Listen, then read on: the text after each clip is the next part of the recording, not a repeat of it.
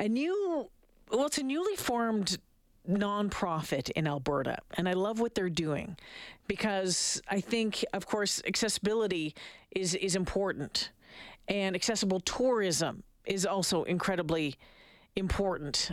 Seeing recently on social media, a friend of mine going to a hotel room, and they couldn't get into the hotel room, and the bed wasn't they couldn't stay in the hotel bed because there wasn't enough room for this person to get in and out of it. The person had to stay in their wheelchair overnight. So that's not cool.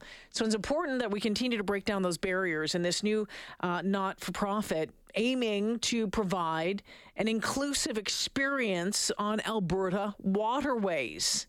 They want to make sure that our rivers, our lakes are experienced and can be experienced by everyone.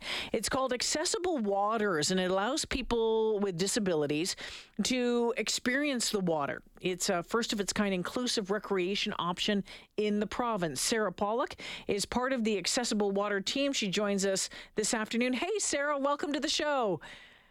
Hi, thanks for having me. All right, so where did this idea come from, Sarah? Give me the background on it.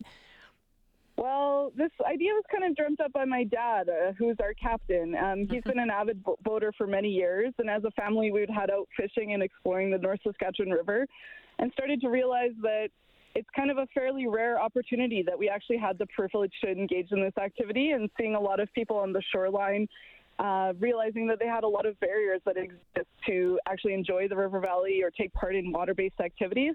So my dad kind of started dreaming up plans to retrofit his existing boat, and here we are. So give me an idea about what went into this, because it's not like you can just retrofit your boat and say, hey, come on, get on the boat. There's got to be like rules and regulations and legal stuff that you got to follow. Well, he did have to go through quite a lot of hoops, and we reached out to a lot of service organizations within like the greater Edmonton community and across the province to get feedback and advice, and to consult accessibility consultants on how we would actually do this.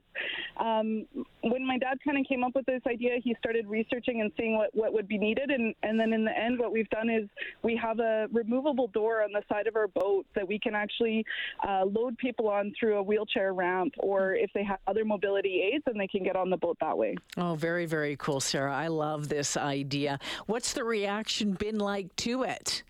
Oh my gosh, so positive. We, as a family, we didn't really have a lot of exposure within the accessibility community, but we've been learning and continue to learn so much from our clientele and also from service groups that have been providing information to us. And when we reached out to them, there was an obvious need for accessible recreation, and our clients have been extremely happy. We've had lots of people that have expressed that they would have never been able to do this before.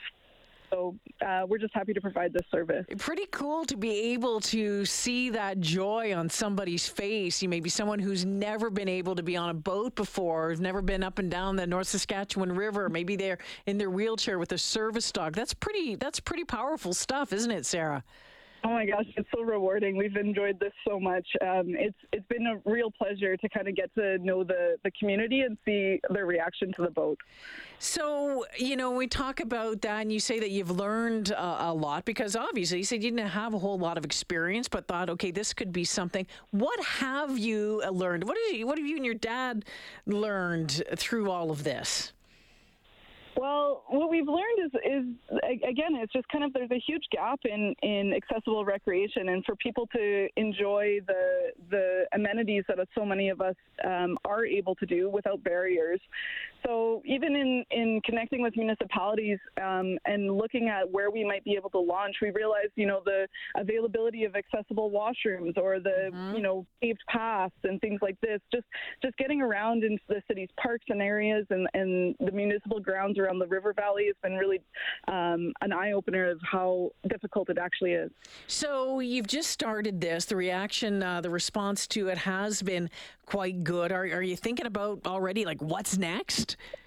Oh, geez, yes, we really are. I mean, thanks to many of our sponsors and the family and friend support, we've actually been able to get our operations up and going. But we're starting to think about our next year already, and we hope to be able to, offer different packages, get people out on islands where we might be able to, utilize some other equipment to get people to have a picnic on an island or do small fishing trips and all of these kinds of things.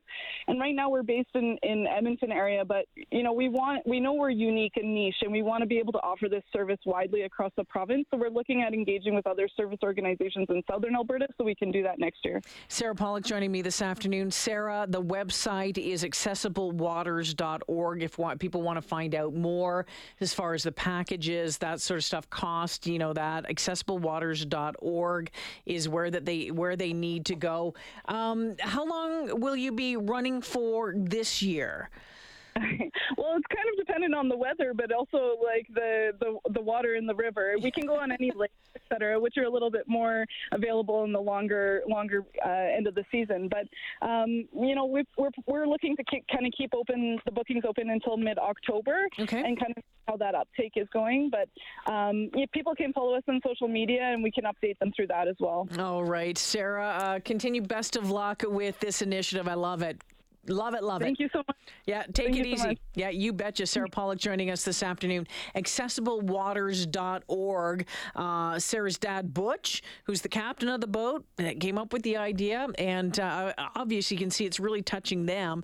They're getting great response. And if you want to find out more, again, accessiblewaters.org.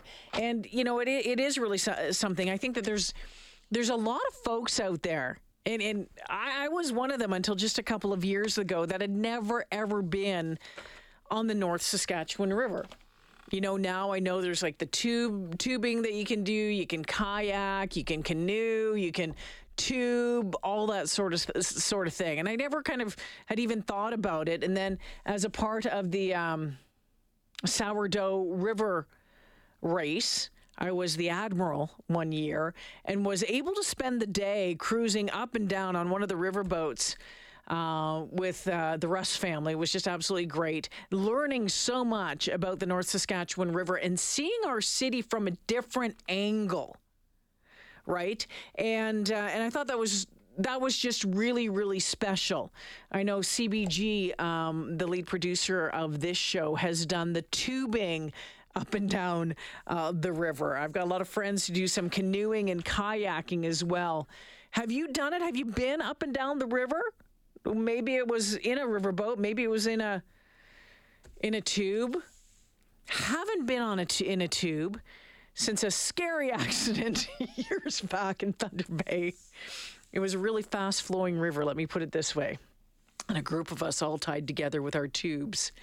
And a bridge trestle came up very, very quickly, and we pretty much bounced into it and went flying back. It was pretty terrifying for a few minutes. Everyone turned out to be okay, except for my knee, which bounced off the bottom of that railway trestle. It was a concrete railway trestle. Up until that point, it was an absolute hoot. I think it was the Neebing River in Northern Ontario. Anyway, let me know, 780-496-0063. If you want to find out more, let me know, and I'll send you the link to the website.